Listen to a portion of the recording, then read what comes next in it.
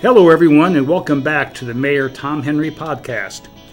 I hope everyone had a wonderful and relaxing holiday season. Well, this is our first episode of 2020 and number 39 overall. This episode is being recorded on Monday, January the 6th, 2020, from Citizen Square in downtown Fort Wayne. Our first guest of the year is someone who is working tirelessly to make a positive and impactful difference in our community. I'm happy to welcome Jessica Crozier, who is the Director of Victim Assistance with the Fort Wayne Police Department. Jessica, welcome. Thank you for having me.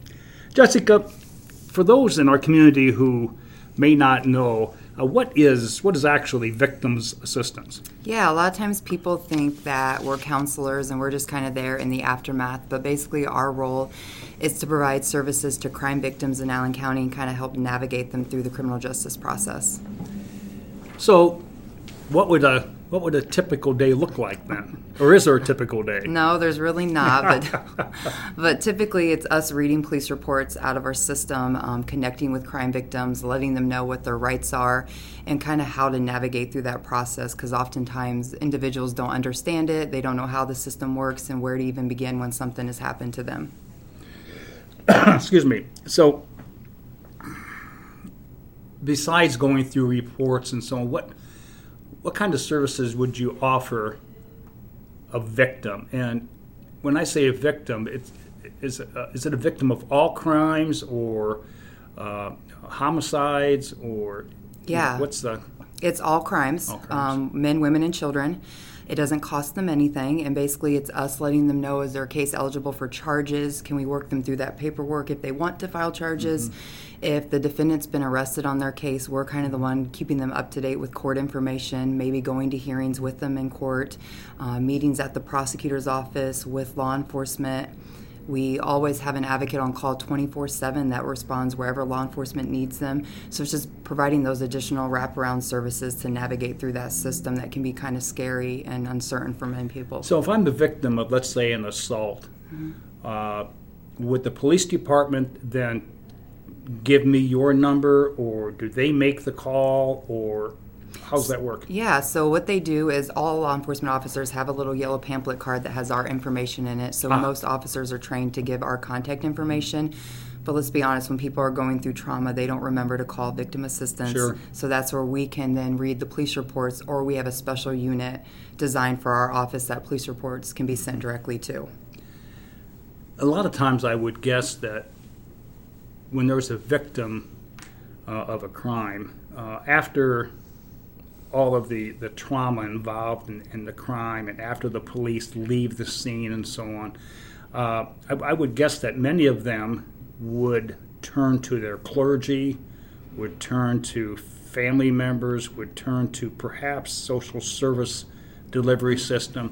Would all of those be in a position, or I guess what I'm saying is,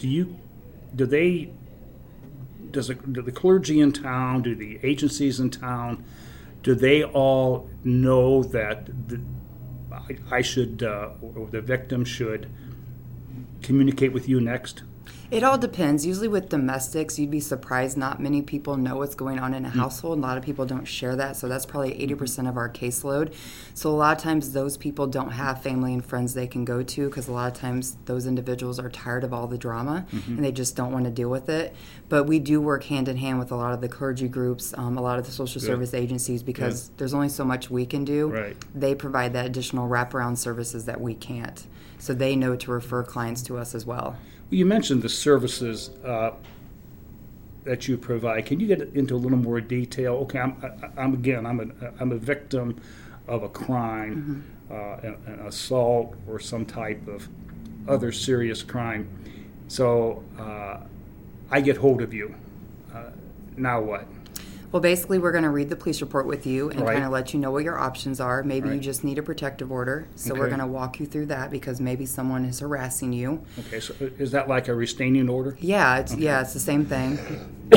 Then we're going to, if it's eligible charges, we're going to let you know, do you need to come into our office because the parties are either intimate or related. Okay. If they are and that defendant wasn't arrested on site, they're going to come into our office to file those charges. If it's a non-intimate or related party, they go directly to the prosecutor's office. Another component we will check for is it felony or misdemeanor eligible. If it's felony eligible, we may be getting connected with a detective as well. Fort Wayne Police Department has their specialized domestic violence unit. And then maybe it's giving additional resources, like maybe you need counseling, maybe you need food or housing. So it's us wrapping them around some other services that we don't provide. I would venture to say then that it's terribly important that our citizens as a whole know who you are, and that's your program exists, because I would venture to say probably a lot of them don't. No. So what kind of events do you have annually or regularly to let people know who you are and what you have to offer? Yeah, so in April there's always a week reserved for National Crime Victims' Rights Week, so we host our Candlelight Vigil to remember those lives taken due to homicide. We also do our Diamonds and Denim event at the end of the month of April to kind of raise funds for our office and spread the mission. August is our back to school celebration, where we hand out school book bags filled with supplies for kiddos with Salvation Army. We also do our Rise Up Against Domestic Violence event that's in October to kind of promote that, because that is the big chunk of our caseload, and it's really important for the community to understand it and realize why victims just can't leave. So those probably are major events that we do throughout the year. I would assume that you and your staff, how big is your staff? There's 12 of us, including me. Okay. And where are you housed? Over at the City County building on the 5th floor. Okay.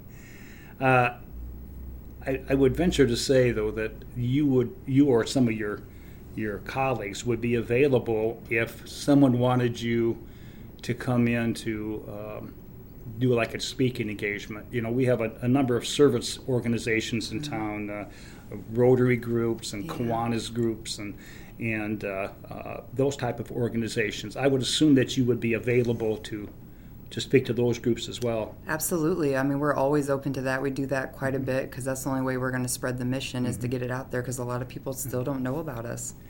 And what about like educational facilities, whether it's secondary, high schools, or maybe even junior high, or the collegiate campus atmosphere? Do you do speaking engagements there as well? Yeah, I do a lot at Purdue University and some of the other colleges and schools, and we're actually working on a project with St. Peter's Lutheran School for their 3rd grade to 8th grade, and bringing in some Indiana State Police to talk about social media dangers and stuff. So we try to get into that when we can. So from what I'm hearing, you're pretty busy. Yeah, I bet. Extremely. I bet. Makes the day go fast. Yeah. I know there is much too much criminal activity in this community, even though we know it's going to happen. Yeah. Any criminal activity is too much criminal activity. Absolutely. Well, how can our listeners, obviously you provide a tremendous service, how could our listeners support victims of crime and support your agency? Yeah, one of the main things, is if anyone's willing to donate, we're always taking donations to kind of expand our services and what we can offer the community.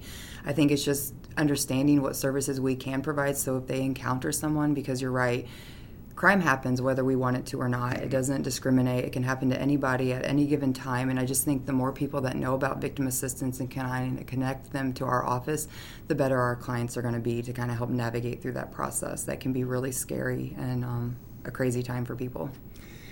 Well, before we go today, how can our listeners learn more about your program, Victim Assistance, in the city of Fort Wayne? We have a Facebook page, so I did that a few years back. That's always interesting, but I bet. It's a great way to spread the mission. People can call us. We have a lot of clients that maybe haven't made police reports, but just want to know what their options are. They can always call us to What number is that? 260-427-1205.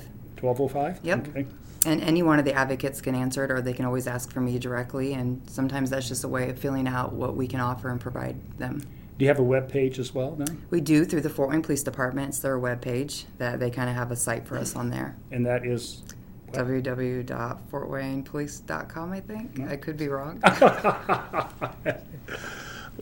We'll find it if necessary. Well, unfortunately, for the listeners, that's all the time we have for today. It's a rather brief one today, but boy, is it important. so many of our citizens need to realize some of the services that we have available to them through our police department, and unquestionably Victims Assistance is an agency or a program that's absolutely necessary in a community that, unfortunately, as you said, does have a criminal element that results in people being victims of crime, and they need to have someone to reach out to. So it's great that you were here today, Jessica, and thank you so much. Thank you. And thank you to all of our listeners for tuning in today as well. It is another great day in the city of Fort Wayne. Let's keep our momentum going. This is Mayor Tom Henry, and we'll see you again soon.